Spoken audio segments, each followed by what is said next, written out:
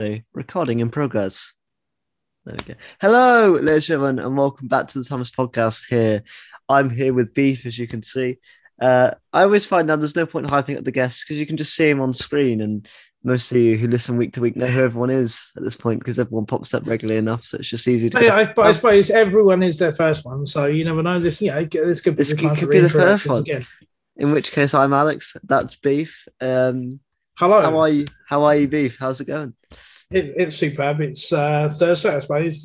Where we are in the United Kingdom is technically Monday, but today is Thursday. Yeah. For the purposes of the broadcast, this is Monday. What a weekend it was, and obviously, we won some form of football game. Hopefully, it came home.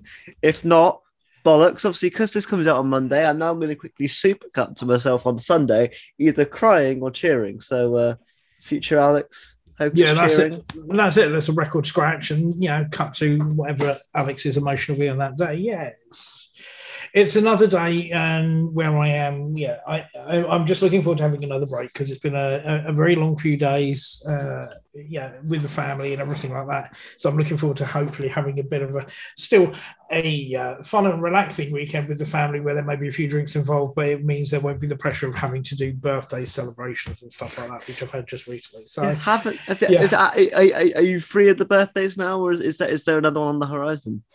Oh God, I hope not.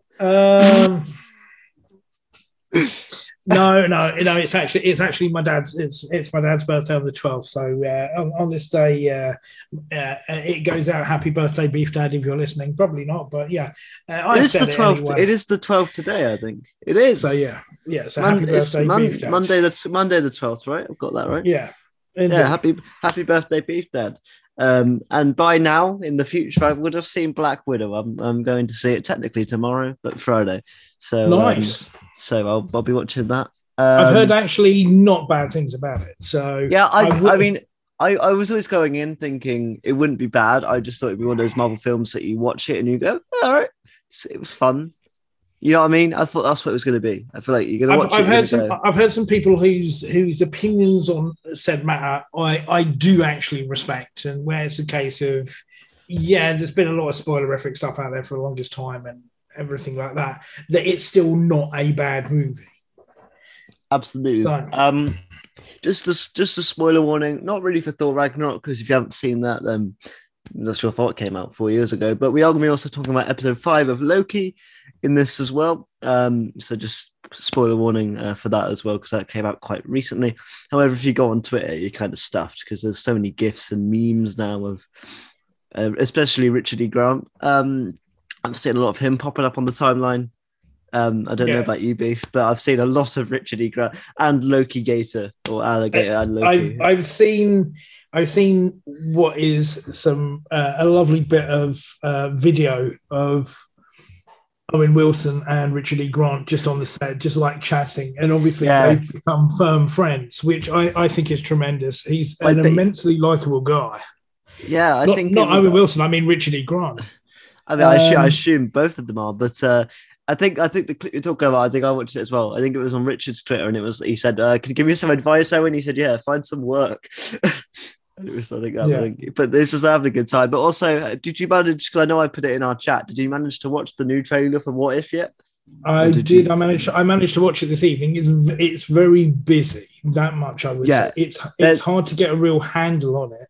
I think you've got the sort of earlier trailer with it made a bit more sense because there wasn't quite so much information hammering at you.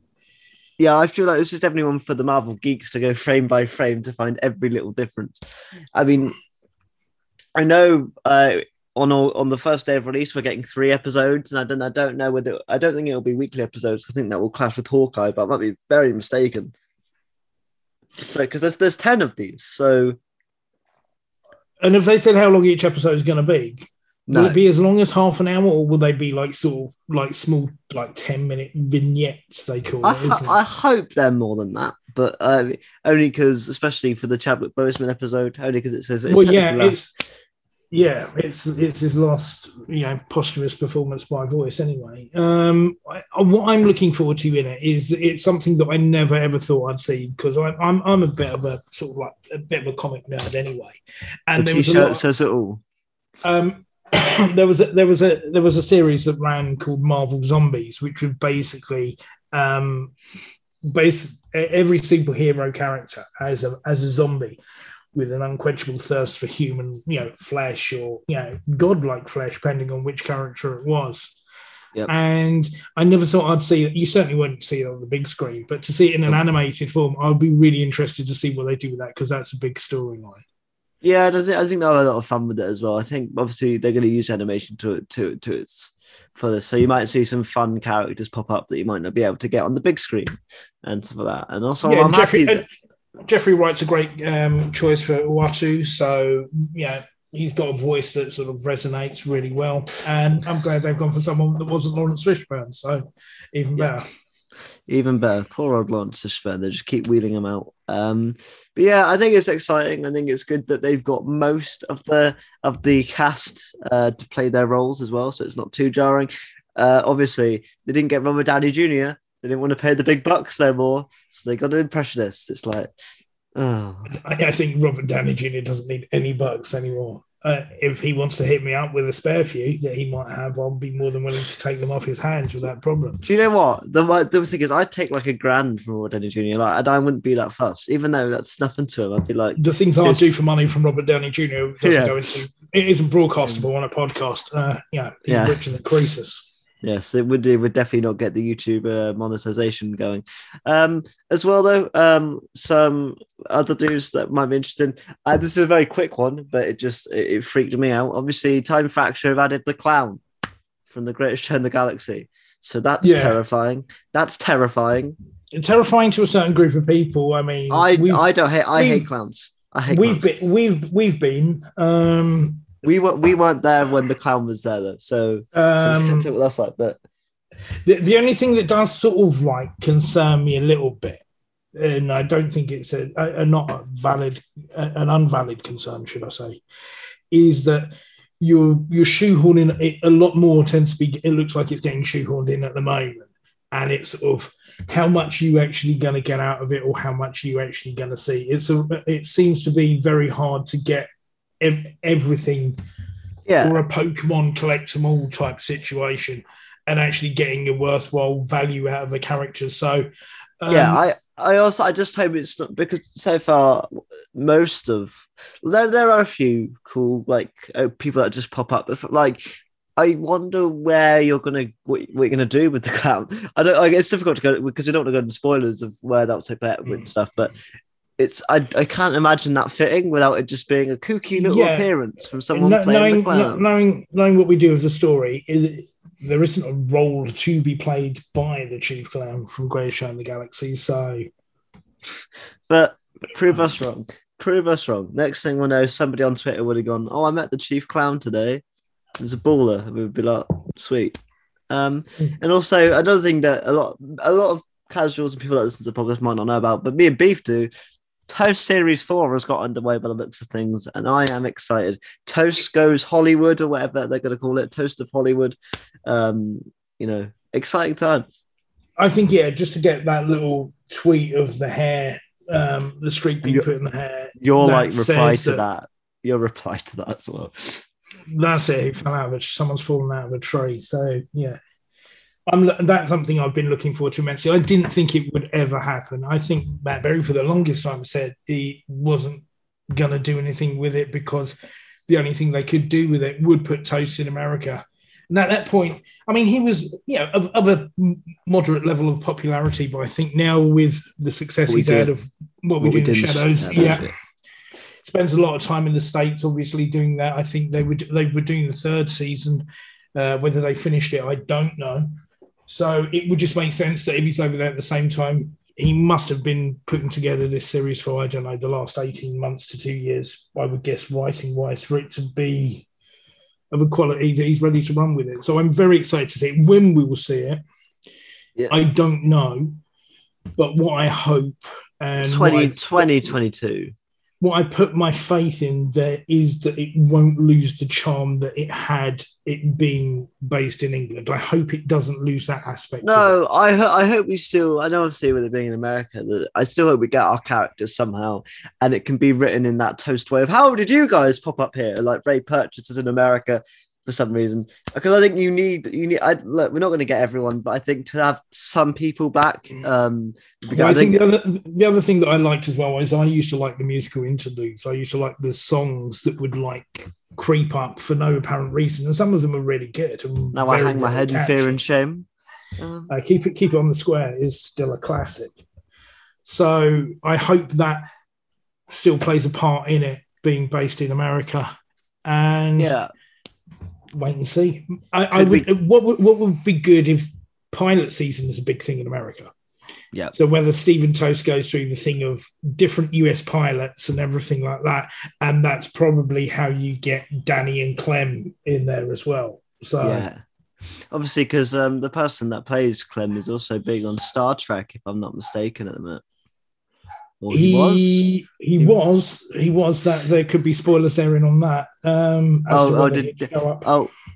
Did he get I don't think he featured in the last series, if my memory serves me correctly, but he was certainly a big part of the first two.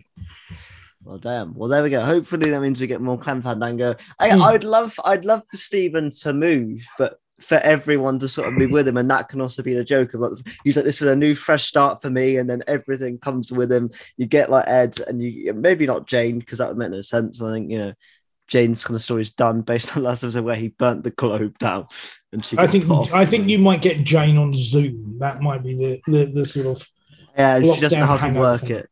She doesn't know how to work it, type of thing. Yeah, I don't know. I think it's going to be really good. I think it's really exciting. My hope is for John Hamm in an episode, even if it's for 2 seconds, just for him to be seeing John Hamm again. That would be fun. Quite possibly. Because that was, I think, Ham on Toast is my favourite episode. It's not even in my dog, by the way. It's an absolute nightmare. But yeah. But it's got Blessed in as well, so that's me sorted, to be honest with you. Brian Blessed. John Hamm. There was never an actor that you could have that would be better suited to being Stephen Toast's dad than Brian Blessed. Exactly. Also, as well, quickly, obviously, Suicide Squad dropped another trailer since you were last on. How are you feeling about the Suicide Squad film? Because I feel like this is right up your street. Or are you not feeling it? I'm looking forward to it. It's James Gunn. It's another ensemble movie of a lot of people. There's going to be humour involved to it. It's got Dave DeSmulchin in, who I really like anyway. Got Peter Capaldi in it. Will he be suited to it? I don't know. It's tough because the DC history of movies hasn't been that great. So I'm gonna go into it with an open mind and take it for what I can. I really enjoy the DC animated movies, so they're really strong, and I don't want the Suicide Squad to lose it off the back of that. So I think because the only DC animated film, I mean, obviously I've seen a few of the Batmans, I've seen Killing Joke. I also watched the Constantine movie that came out like maybe 2 years ago. It had Matt Ryan still voicing him. That was really solid. But yeah, I think James Gunn, and they've given him free reign. Like I'm excited, and I think it'll be really good. I'm not a massive fan of the DC universe. I don't really like any of the films, to be honest. I wasn't even that big of a fan of Zack Snyder's Justice League. Shoot me. I watched it and I went, it's much better than the original, but the original's dog shit. So I was like, I don't ever see myself. It didn't need much to be better, but the characters were more fleshed out and the people's motivations made a lot more sense. So yeah, it was better, that's for sure. Did it need to be 4 hours long? Ugh, who knows? Because I don't think I'll ever rewatch it. I don't think because I think there might be a time where I go, oh yeah, I'll watch it again, and I'll get 2 hours in, and I'm like, all right. Zack Snyder's never won for a short movie, though.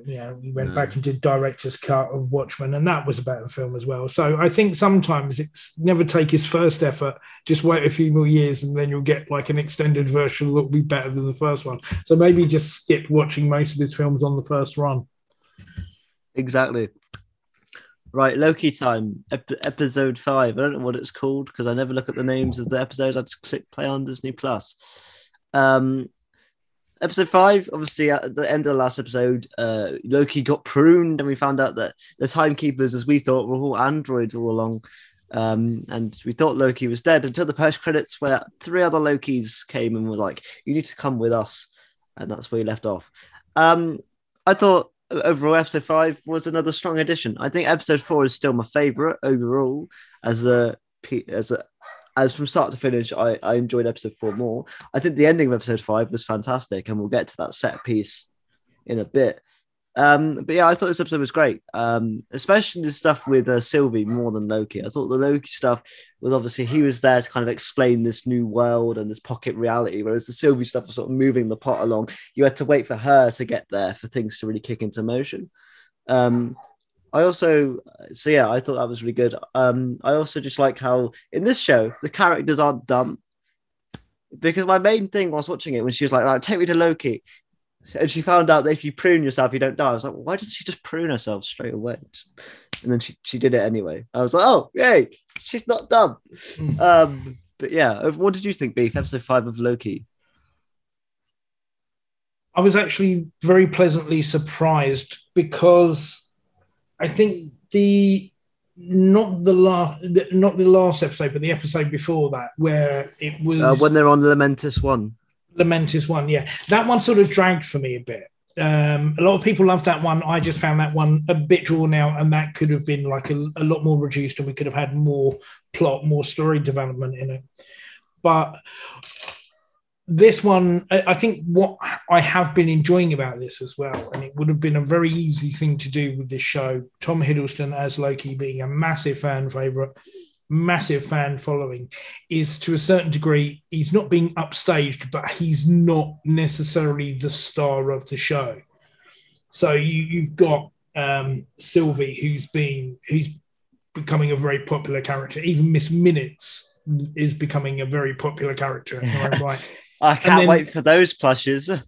And this episode, Richard E. Grant, because when I watched like the post-credit scene of the previous week's episode, and you sort of see the 4 Lokis that are there to meet him when he gets pruned into the void, I didn't recognize it as Richard E. Grant. I just saw this old man's face, and I thought, oh, was that like? I didn't think it was him. I thought it was, what's his name?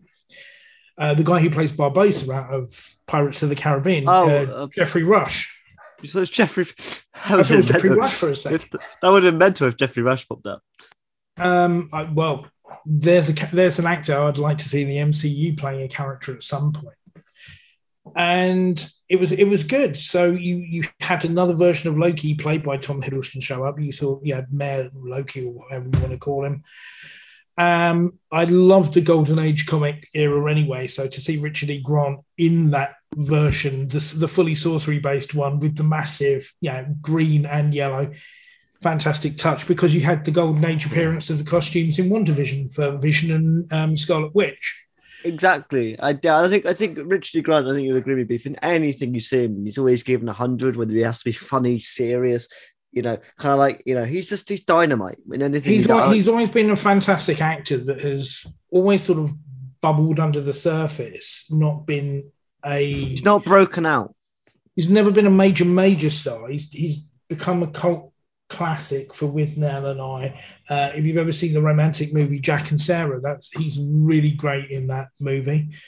It's one of my Mrs. favorite movies of all time. And he stole this episode, I think, to be honest with you. Yeah, I'd agree with you. I think he stole it.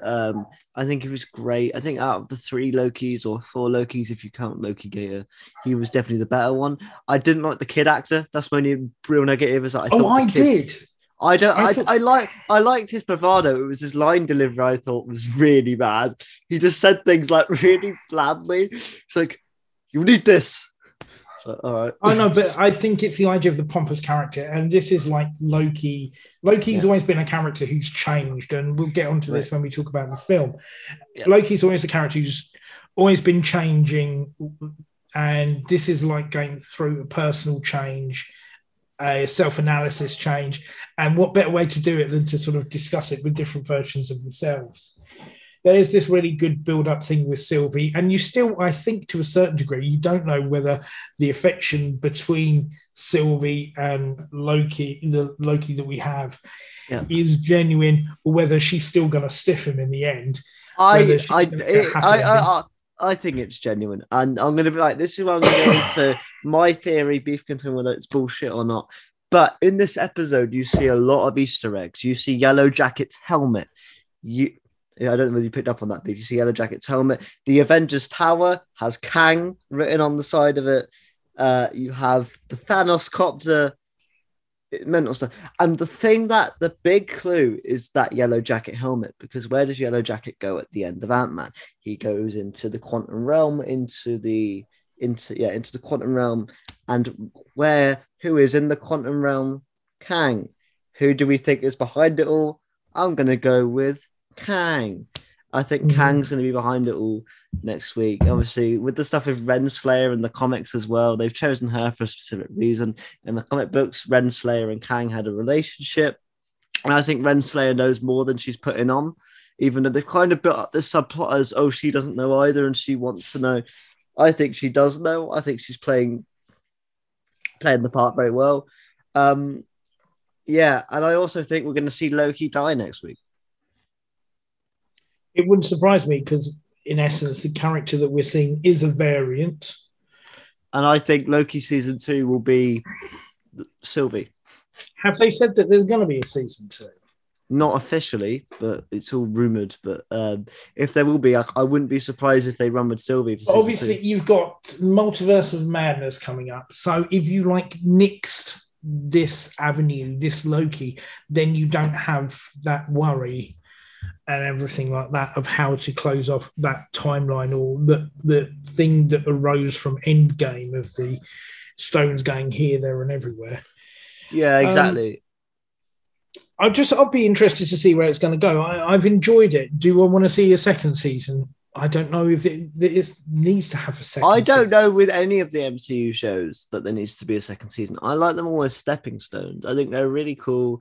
I think it's really interesting that you sort of get once. Obviously, we're going to see Falcon and Winter Soldier again. Maybe just mix and match the people they're with. I think that's really cool. I think that Disney Plus gives you that opportunity.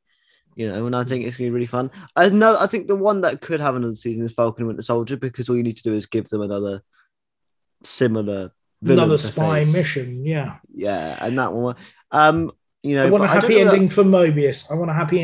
Oh, mate, he's getting that jet ski. Getting the jet ski. I do you know what? I wouldn't be surprised if they bring Owen Wilson back in another property at this point because of the Mobius memes. Again, they'll bring Sylvie back in some capacity as well, I'm sure. Unless Sylvie dies. I don't see it happening. I see Loki going, because otherwise, I think I see Loki. I see Tom Hiddleston bowing out again. But Tom Hiddleston never really dies. He'll probably come back 5 years down the line again. It's what Lokis do. They survive. He's probably going to be in Love and Thunder in some capacity as well. It wouldn't surprise. I feel like Tom Hiddleston, because he's deep down such a nerd for this sort of stuff. He loves watching the films, loves being a part of it, loves the audience. I think he's really embraced it, and it hasn't stopped him doing other stuff. So it seems that he takes this as fun times for him. And being executive producer, he must make a nice bit of money out of this. That's what I was saying. I don't know whether you saw that he's executive producer on this. So clearly they're giving him the creative control as well to sort of put his input in and where he thinks it should go and stuff. And I think that's really exciting and really fun. Devil's in the contract, yeah. Yeah, well, I mean, he deserves it, though. I mean, he's a smart guy. He knows what he's doing. And, I think, especially after working with Taika and stuff like that, I think if you go with someone else, there's that worry of it could revert something not as good. Because, so... It's quite surprising as well that, how much of the principal cast in this are English as well. So... Yeah, because even so, obviously you've got Tom, you've got Gugu, and even the other agent, she's English as well, I believe, as well. Yeah. So so is Sophia Di Martino. So that's 4, and Owen Wilson's just chilling, Yeah, Owen Wilson abides. He's very chilled and very laid back anyway. So yeah. I'm excited to see where this goes. I'm excited for episode 3. Did you manage to watch any of the Pixar Monsters Inc. thing yet? Have you got? Are you going to get around to that? No. I'll get to it. I'm interested to see what happens with like we said, the last episode of Loki. I'm holding back for that. How they're going to? Have they said the episode length as the last one? I presume is it going to be the same length as the rest? Because it seems they've got a hell of a lot of ground to cover in one episode. I think they could extend it. Like they make it an actual. It'd be nice for it to be an actual longer episode because I want to see what Mobius does because he says he's going to burn down the TVA. So that's going to be very interesting. And I think he's going to unlock that other agent from her cell and they'll do it together type thing. Yeah. I think. Yeah. Do you know what I love? Mobius's what they did with Mobius in this episode. Well, because there's that scene in the car where he's like, "We thought we were the good guys." Do anything that's necessary for the greater good type thing. Yeah, the greater good. Yeah, the greater good. I'll have to get around to those films eventually on the podcast as well, because they are classics. But yeah, I suppose speaking of films, should we now move on to the main piece of No better time than the present. So we're getting towards the Infinity War now. We're on 2017 Thor Ragnarok. We are 2 films away from this. Obviously, directed by Taika Waititi, the third of the 4 films. And Thor at this point, because I always get lost after watching so many, I watched them like 2 weeks apart. I always get lost where people are. So Thor at this point, he took a bath and he was like, "I've got to go find the Infinity Stones. I've got to go back to Asgard and get the stones." So I'm like, "All right, pretty that's much, where he is." yeah. And then that we sort of lead into this one, and immediately the tonal shift is like paramount. Which I didn't realize it was so quick that he just like switches character. I mean, I'm grateful for it because this version of Thor is so much better than what we get in the up to this point. Yeah, in a standalone film, definitely there's a massive tonal shift as into how the character and the story is definitely laid out, and I think massive amount of that is down to the directing, and I think the improvisation that I guess goes on set with it, to be honest with you, because he's that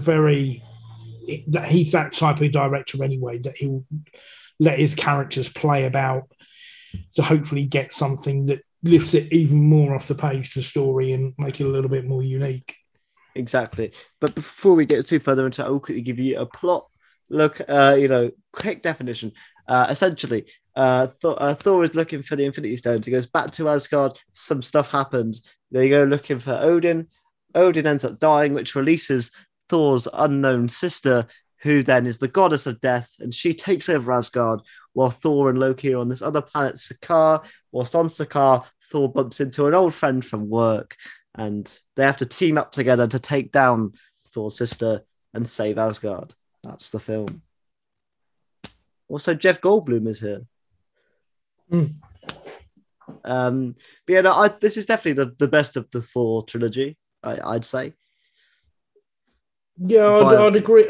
I'd agree with you on that as well, because I think it plays more like the second film of a trilogy than the third. If you put it like in the sense of Thor movie, the Thor movies, it plays more like a second part of a 3-part story, because the second part usually is where your character is stripped of what they believe to be their power. They discover something that they didn't know before. He loses his hammer, he loses his father, and he finds out that he has his sister, and there's this dark story about how Odin became the leader of the 9 realms and what Asgard was built on, and he's found out everything that he knows is a lie. So it does play like that second part of a story. Yeah, I think that's why I'm sort of happy we're getting Love and Thunder. And out of, I don't want to say the main 3, but the main 3 of the original Avengers, Thor is getting that extra film because I think he deserves it and needs it more than Captain America and Iron Man. Yeah.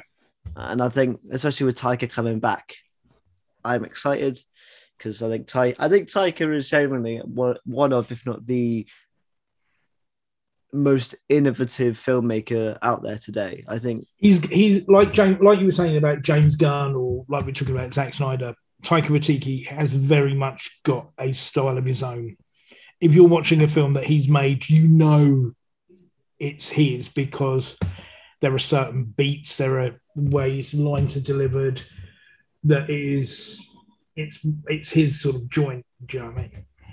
Exactly, and I think overall, what do you make of the characterization of Thor? Because I know a lot of people are sometimes like, oh, it's jarring because he goes from this, kind of like godlike person in the first two Avengers films, sort of slowly shifting him in the second one, and Avengers Age of Ultron to just fully going the opposite way and making him just this goof. I'm for it because I think it makes Thor, especially going into Infinity War and Endgame, a lot more sympathetic, and you kind of like him more because he's more relatable. And I think you couldn't do the Infinity War and Endgame storyline as effectively if you didn't make him as relatable. And yeah, you're dealing with a character that's a god. Yeah. So what really could a god go through that would trouble him? And I was thinking about this as I was watching the film. I'm thinking it with his regards to the rest of the Avengers, and he does really have a really good character arc, to be honest with you, with regards to the movies, not just his own movies, but also the Avengers movies. So you do get him really going through the ringer. This film being part of it, to be honest with you, that there's a lot of light and humor to it, but when he, finds Odin and Odin dies, there is that sort of sadness to it.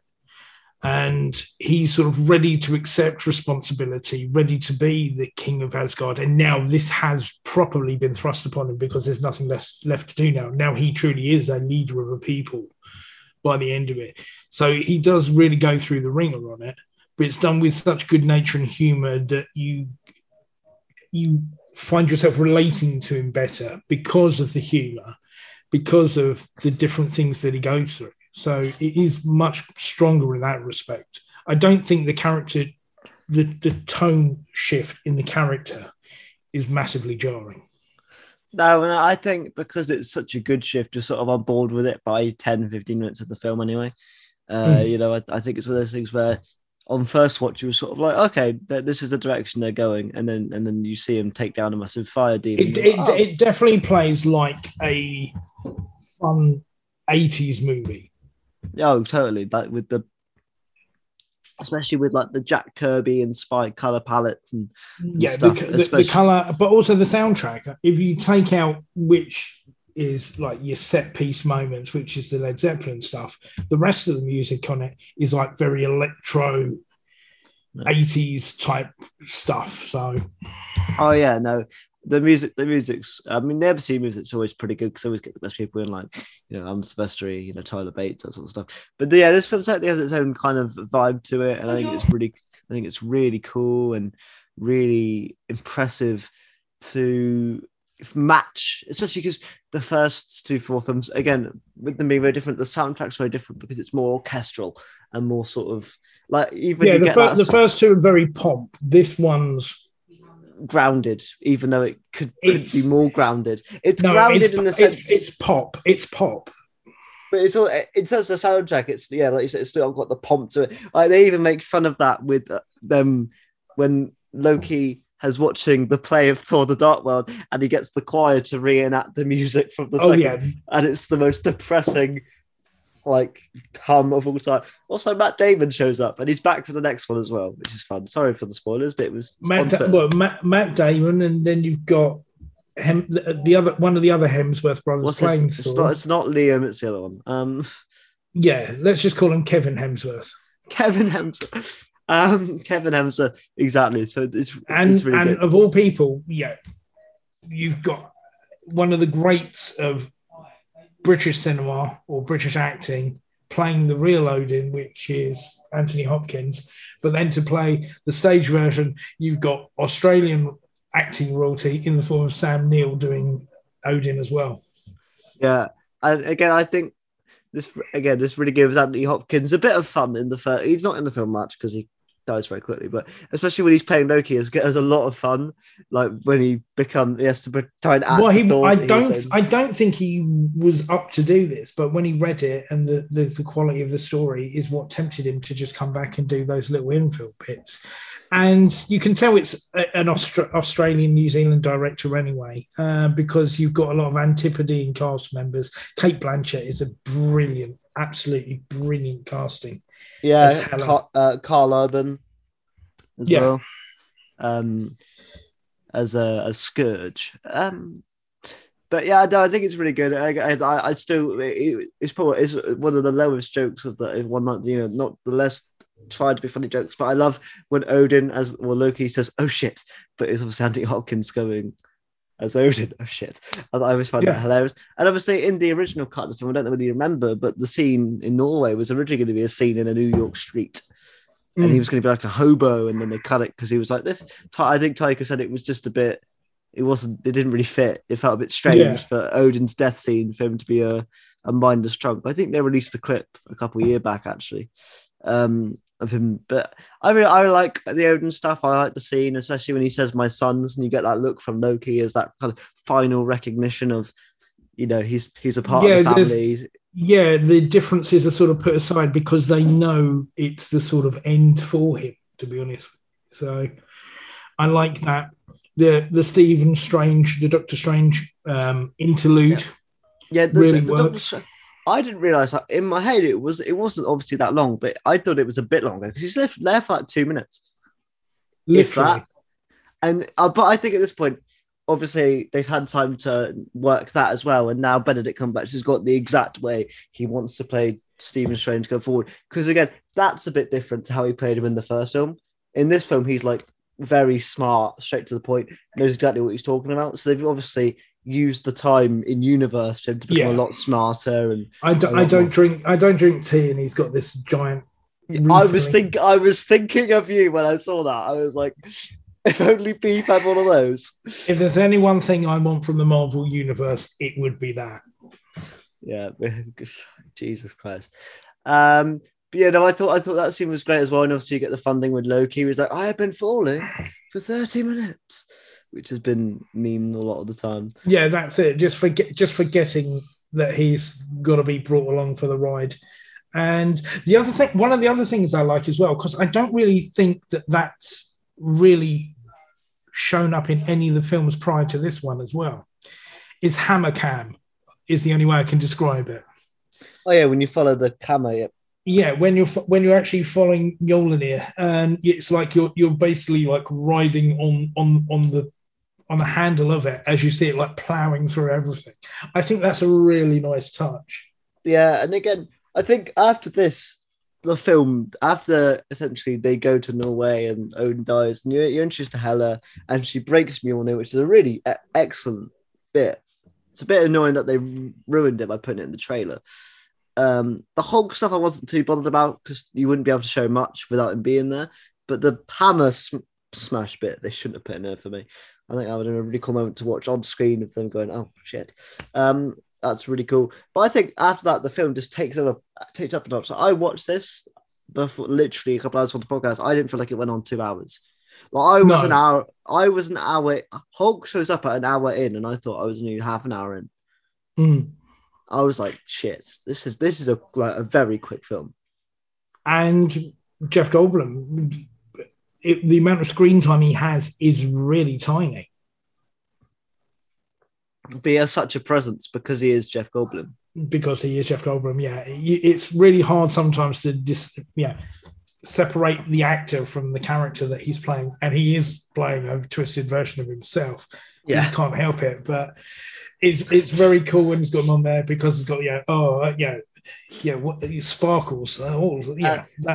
It's those little moments that just make him so memorable. And another kind of point that isn't really about the story. I think for me, this is one of the Marvel films that is tried to be funny and legitimately is funny 99% of the time, rather than they go for a joke and maybe a younger kid would laugh at it and go, "Oh," but as like a 20-year-old and your age yourself, a lot of the Marvel jokes can't be quite funny because they're going for that younger sort of slapstick humor, but all the jokes just make me laugh. Like the fact that when like he kills his cousin and he's like he can't smell it because he's so used to the fact he just murdered all these people. And it's like jokes like that, which is sick and twisted. The orgy ship. Yeah, I think there's jokes for adults, there's jokes for kids, but there's a lot of jokes that everyone gets. So when the Valkyrie shows up, you can tell she's already had a couple of drinks and falls off the ramp to the ship first of all. Beef if he was in space. Yeah, me in space. With regards to the planets, is it Sakaar they call it? Sakaar, yeah. Yeah, that's a nod to Planet Hulk, which it is a fantastic comic book story. Again, and unfortunately, due to Universal being pricks, we're never going to unfortunately get that Mark Ruffalo solo movie. Because it is the most heartbreaking story of the Hulk stories that I've read. I've never read it, amazing. So I don't know the ending. So it's a shame because he does basically get done dirty by the Illuminati. So it's Reed Richards, Doctor Strange, Professor Xavier, and the Submariner. He gets gets basically sent into space under false pretenses because he's too dangerous to be on Earth. Ends up on this planet, this gladiator planet. Ends up rising to power. Falls in love. And his wife is with child, and he ends up the planet ends up being destroyed. So then him and Korg and Meek, who you meet in this film, end up going back to Earth for revenge, and that's where World War Hulk happens. It's a shame we're never going to get that because this has also been put into it. The animated movie of the story doesn't cut it. Yeah. But the one thing that I do when I saw this movie for the first time, two characters I did not expect to show up in this and love so much were Korg and Meek. And the good thing about Meek is he never says anything, but you still love him. And when you think he's dead at the end, you're like, oh, not Meek. And then he's not dead. He's not dead. You find that you have this affinity for someone who's got knives for hands. Yeah. And yeah, the voice is brilliant because you have this giant rock creature with this tiny voice, and played by Taika himself, obviously. A gentle soul. Hello, my name is Korg. I'm made of rocks, as you can see, but don't let that intimidate you. Yeah, that's it. You seem to have a very intimate relationship with your hammers. Or the hammer pulled me off. Oh my god, the hammer pulled you off. Yes. So I think the stuff that gets set up on Sakaar, it's good. It's just, but I think it's a means to an end of just putting them two together. And luckily, it doesn't get held on it for so long. There's a lot of stuff that's played for, I think, laughs. The cool thing is as well, the Hulk Thor battle is not too long. It's 4 minutes, and it's as long as it needs to be, and you get some really sick moves. And I think it's really cool. I love Loki in that scene as well. They use him brilliantly. As soon as he sees Hulk, he's like, "I need to get the fuck out of here." It's just it's great. To the point though, when he sees Thor getting bashed up by that's how it feels. Yeah, so your liking for Loki increases the further along with this film you get. The brotherly relationship develops as well when they're deciding to steal the ship. And they talk about, please don't get help. I find it degrading. Yeah. And they end up doing it anyway. So it establishes that they've got that pattern, that there is a bond there, that they can still work together. Yeah, and I think as well, a big thing is a lot of people, and this is a common criticism flung at this film, is that, it's too funny, there's no serious moments to it. That elevator scene is very serious between the two of them, where Loki's like, I've never impressed you, and Thor goes, I thought the world of you, brother. And it's this is them saying goodbye almost, because they know they're going to go on different paths. This is it. They're not. Well, I think as well with Scourge, that easily gets overlooked because Scourge is great. He's there trying to impress the girls and go, Des and Troy. I picked them up in Texas. But he's got the shake weight. He's doing what he can to survive. And then Hela shows up and she goes, I need an everyone needs an executioner. And he then takes it on because he thinks he's going to be on that winning side. And then as things go along and things start to get more serious, and there's the bit where basically he's told he has to execute the woman and everything like that. Yeah. That you can see then that doubt that, am I doing the right thing? Am I on the right side? And there is a moral conflict that goes through with him and changes by the time he gets to the end. Yeah, and again, because for me, although I love Kate Blanchett's performance, I don't think because Hela essentially for most of the film is just waiting for the final act. I think that's the only problem with Hela is obviously because they have to go on Thor and Loki in a different place. She doesn't really do much in the film. When she does get that really brutal killing scene, that's great. But then after the half an hour mark, she's not really doing much until the end. But you get Scourge sort of carries the Asgard part of the story. And I think that's, and Kate Blanchett's brilliant in all scenes because obviously she's like, tell me about yourself, Scourge. And he's like, oh, my mother did this. But he's like, no, I want to know about your ambitions. And you get the fact that he's not a man that wants to rule the world. He just wants to be noticed. He's a man that wants, Yeah, he's always a second string, but wants to be the first. And even Heimdall actually does a bit more than just stand at the end of the Rainbow Bridge and just glare off into the distance. He actually does some fighting, which they should have done because he's Idris fucking Elba, and they wasted him. And I think if they treated him better in the first couple of movies, then he would have stuck around a bit longer. I'm going to be honest. Because he wanted to go, didn't he? He was like, kill me now because you're not giving me anything to do, and I don't want to be in it to stand around. At least they made him like more of a protector, more of a sage leader. Because the Warriors 3, they died as soon as Hela shows up. Yeah. I mean, I don't know their names. So the other guy, there's one of them at the end that does more of a stand. Bye-bye, Zachary Levi, go to DC. But Volstagg goes. But it's bizarre that they don't get more than that. But it's obviously to show Hela's power that she just gets for these characters that are somewhat established. But it's just like, oh, no dialogue for you. I think they get one line each, and then it's like, oh, you're dead. At least they got paid. Yeah. At least they got paid. And obviously you get the fight with Surtur, who is voiced by the person that does Mr. Krabs' voice. He's a brilliant voice actor. Clancy Brown. The Kurgan from Highlander. Yeah. He's quality. It's a quality fight as well that just gets you into the. I think this is a bizarre thing, but I think this is my favorite use of logo. So like transition from when Thor uses the Bifrost and then on the floor it says Thor Ragnarok, and I think that's really cool. That's a really good transition into the logo. Some films that can be really contrived, it's like when it would be an Iron Man film, he'd blast past the screen and it would go like all in flames, so then Iron Man would pop up and it's like, oh, that's not as fun. But I thought this was really cool. I love Stan Lee's cameo in this. I think it's funny as hell. Where Thor's like, by these chains, you will not cut my hair. And he starts crying as Stan Lee gets closer. And Stan Lee gave him a pretty good do, to be fair, Yeah, I've got to give Mark Ruffalo some credit as well, because obviously it's got to be quite hard for him doing the Hulk stuff, which a lot of that is CG, but there's not much emotion, not much character you can really do with that. But I like what they actually did with Banner. They made Banner more comedy than they did. So where you've got Tessa Thompson doing it, and this actually I think was the first time I've really seen Tessa Thompson on screen.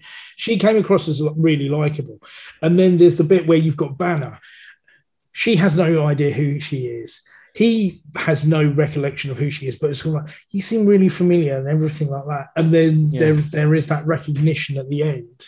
Yeah, exactly. And I think another really cool part of this film is how interesting Hulk is, because obviously they rely a lot more on Hulk than they do Banner. And obviously on paper before this film came out, you've been like, really? Obviously Hulk was very dumb before this, but obviously with the time of him becoming Hulk for 2 years, some of the smarts have kind of gone over to Hulk and he can speak now.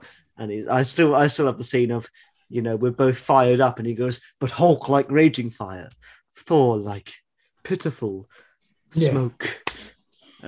Also, Thor got to see some Hulk cock, which is that's an enduring image. I'm sure that it will be best left on the cutting room floor. Yeah, but no, I still the joke that they have to cut the devil's anus makes me laugh all the time. It's just go for It's got a name. What can you say? Obviously, Heimdall. Obviously, I really like the fact that they explore Heimdall's powers a lot more. So I really love the scene where essentially they use the MCU's version of Contact, and Thor can see what's going on in Asgard through Heimdall, and Heimdall can kind of tell him where to go, and that sort of stuff. It's really cool. I also got to give props to the CGI. The transition between Hulk and Banner on the Quinjet, where you can see him like reverting in and out, it's really good because there's bits where and the fight scene. The fight scene you think would be actually like you could think the CGI could be go really badly on that, but it actually looks genuine. It looks properly comic book. But you don't look at it and go, oh, that bit was a bit ropey. That bit was a bit dodgy. It doesn't. It all works. Yeah. I agree with you entirely. And I think that because that was kind of the big selling point of the trailers. So definitely the fight was the big thing, and it Hulk delivers. Is the strongest there is. I do love the fact that the sun's getting real low, and you get that shot of Hemsworth looking all goofy and smiling because he thinks he's done it, and he just gets whacked, and it's brilliant. You can tell as well that this is definitely the direction Hemsworth would rather take the character. Because also he is serious in some scenes as well, like when he's talking about the destruction of his planet. You can tell Hulk's, that Thor's not goofing around. He does care and he wants to make things right and stuff. But I think that's the good thing about Taika Waititi is the humor is realistic. Like he uses it the right amount that we would to get out of awkward situations. Instead, I find that a lot of it, instead of it just being played for outright laughs, it undercuts. So it dips down at the end. So you can see where the joke is going, and when it pays off, that's what makes you laugh because it's not just be like, oh, man fall over, man gets hit in testicles with a football. It's not base. It's a little bit more stylized. Again, I have to also give credit to the Grandmaster's Little Ride, soundtracked to Pure Imagination from Charlie and the Chocolate Factory. That's always a classic. You will meet the Grandmaster in 5. Good luck. Yeah. And he starts screaming because all that tension is built up, and then he's just basically in a room surrounded by everyone. Yeah. And then it goes through all the chat and then decides to have a DJ break in the middle. And then it's brilliant, isn't it? And then I love the scene with the other guard, and he's like, "What did I say about her? It starts with a B," and she just goes trash. It's like, no, it didn't even start with a B. What are you talking about? It's that to insult her. And he's top tier, isn't he? Goldblum is top tier. Also, you get a little Beta Ray Bill cameo on the building as well for any of you comic book geeks. Obviously, Beta Ray Bill was a former champion. Maybe Hulk destroyed him. Who knows? Well, I'm hoping Beta Ray Bill will show up in the future because that's a character I've been wanting to show up for the longest time. I'm pulling for Throg. I want Throg to show up. Well, that does get a bit of a nod as well. I'm sorry about the time I turned you into a frog. But I think another joke that makes you laugh is when somehow people know that Jane dumped Thor because that fan comes and she's like, "Sorry, Jane dumped you." So somehow that leaked. So I assume Tony Stark must have said it or something because if anyone was going to, there's an Avengers WhatsApp group, obviously. Yeah, because there's.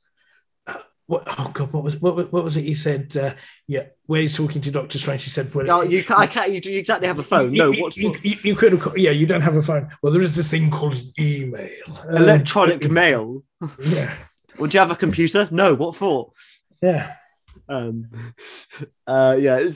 top tier. I still the one that makes me laugh to this day is when obviously Banner's gonna have that superhero moment where he jumps out of the ship and he's meant to land and become Hulk, but he just face plants and just drops. And it's the sound effect as well of just the and obviously the Fenric, the big wolf, is there, and it's like, oh shit. And obviously then you get that transition as well.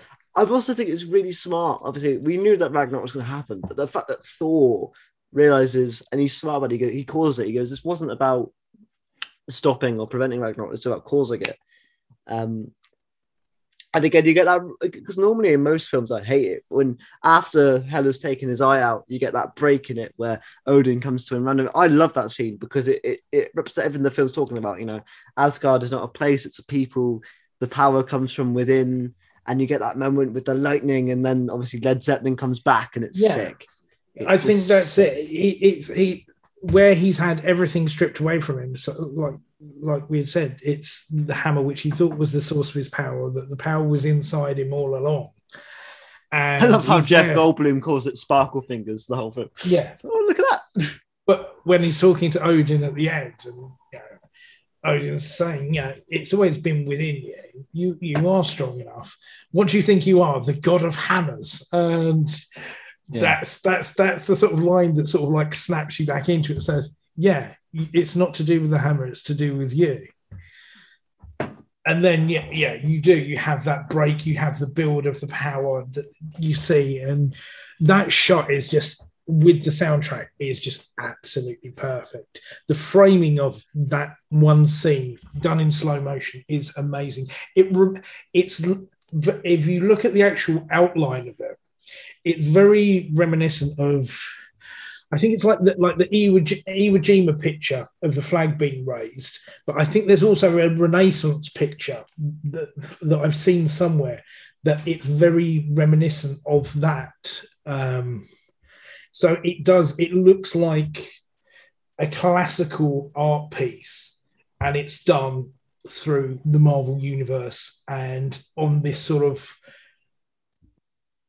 Norse mythology, legend type illustration. So it looks like a comic book panel on the big screen. It is absolutely amazing. And you couldn't pick a better choice really of music to go with it. I bet it costs a fortune for them to get the rights for it, but it's the perfect soundtrack for the perfect image. That's one of those ones where they say it's an image that you can hear, because anyone who's seen that film, if you just showed them that one static image of Thor coming in with all the trail of lightning behind him, that's the music you hear in the back of your head. Yeah, exactly. And as well, this is obviously where Scourge gets his moment to shine.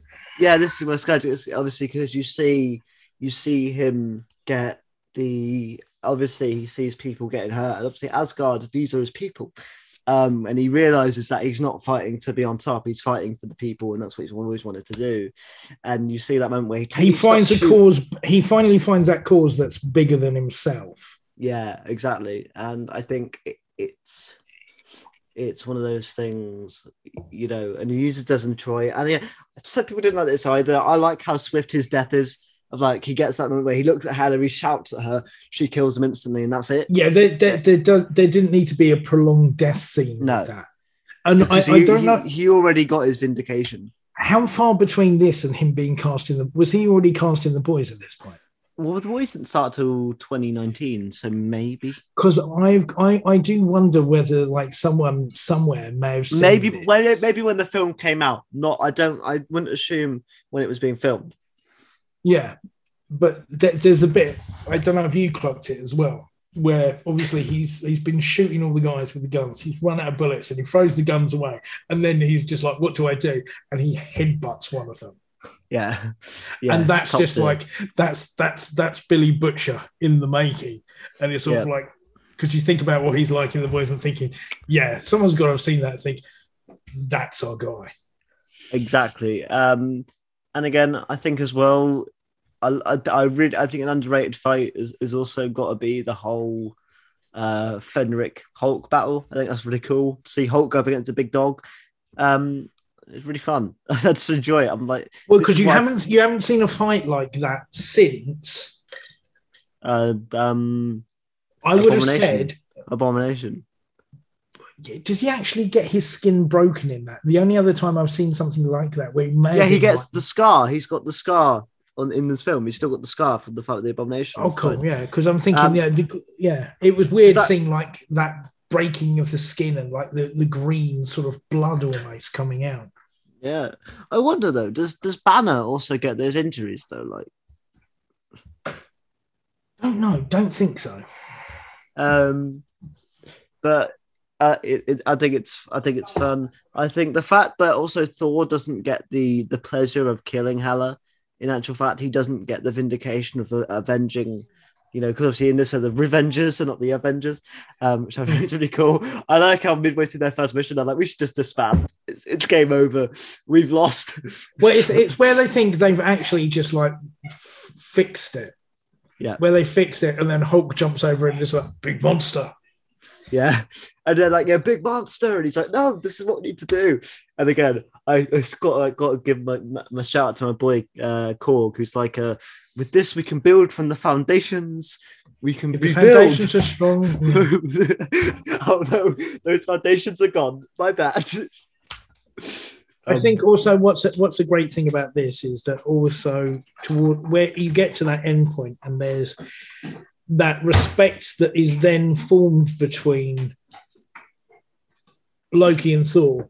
Yeah, because you get that scene where if you were actually here, I might hug you, and he throws the thing, and he puts his faith in him to actually do the right thing. So he says, you need to put Surtur's skull into the eternal flame because we need to destroy Asgard. And he sees the Tesseract as well, doesn't he? He's like, and he obviously. I think that's a really nice touch because knowing what we've seen now with Endgame and how Loki's come about, it's like I'll see you later type thing.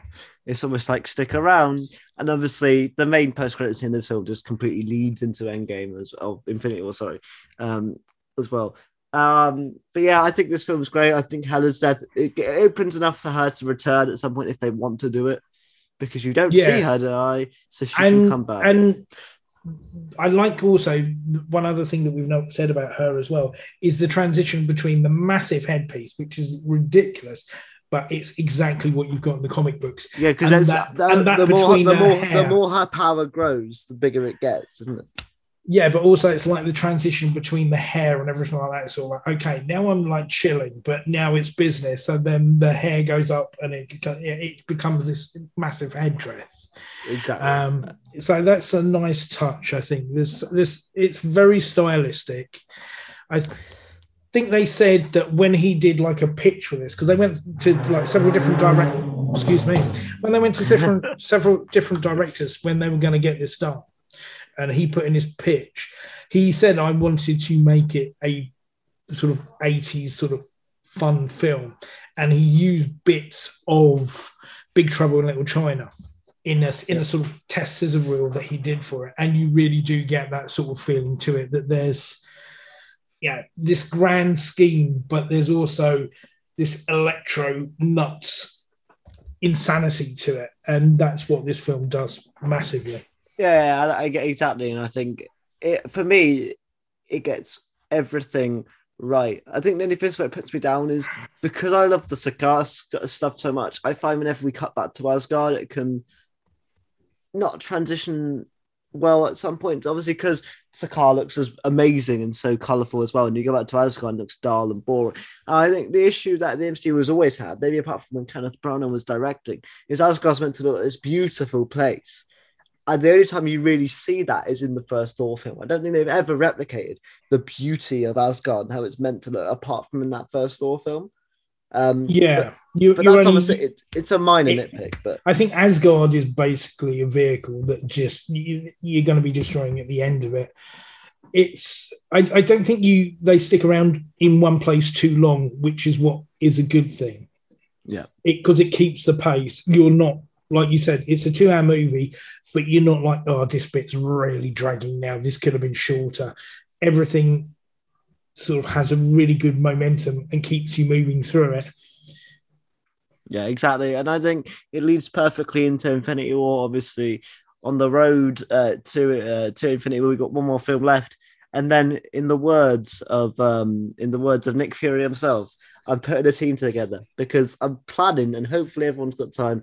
I'm planning to get everyone that's in a Marvel review back on the podcast to do Infinity War and then Endgame later on. So B should be back. B should be back in the future, and I'm not going to kill half of you off to do the Endgame one. You're just going to be there. But that's going to be the plan two big reviews to kind of cap off the Infinity. Because also it's been the most successful thing on this podcast by far. The Age of Ultron ones are like 3K views, which is crazy and bizarre. I still don't know why that's good. And the Guardians of the Galaxy one's picked up now that gets 20 views a day or something like that, which for my channel is insane.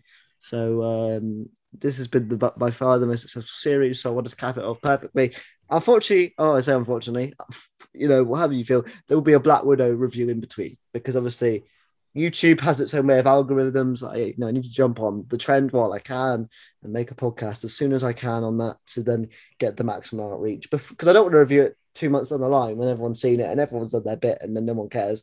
Because then Eternals will be coming out and no one will give a fuck about Black Widow. So that will come in between. But Beef, anything else you want to say before we wrap up and all that sort of stuff on this particular show?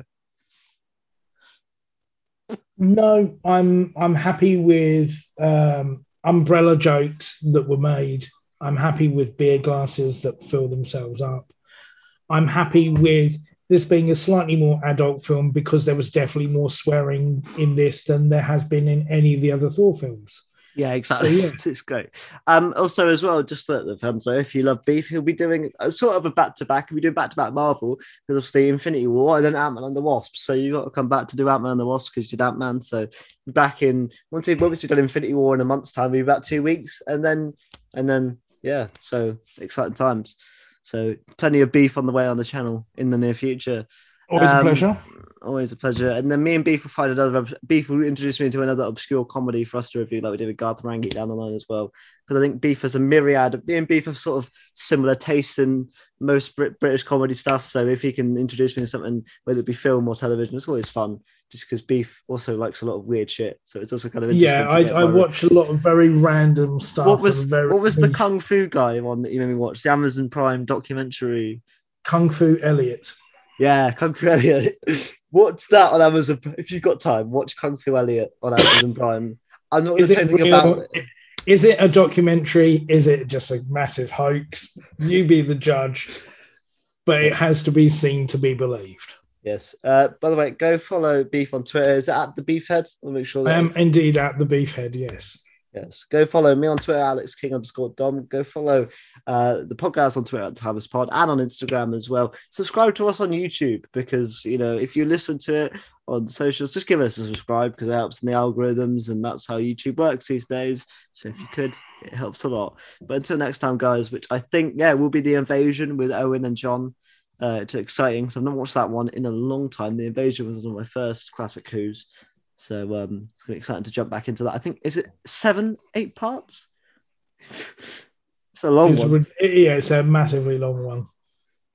It's not done with the war games. It's long. And if you can pick out the bits when you watch it of Pat Troughton and Fraser Hines drunk doing running in a later scene, good on you. You have to let me know after I've watched it. I'll say I didn't pick up on that. You have to tell me. That's it. I spoke to Fraser once, and I showed him an offset relaxation picture that I got signed, and he said we got so drunk and had to do filming in the afternoon. But yeah, I'll tell you about it once you've watched it. Yes, absolutely. But Beef, it's been a pleasure, mate. Thank you so much for coming back on the show. Always fun, man. Have a good time, guys, and we'll see you guys next week with the review of The Invasion. Bye-bye.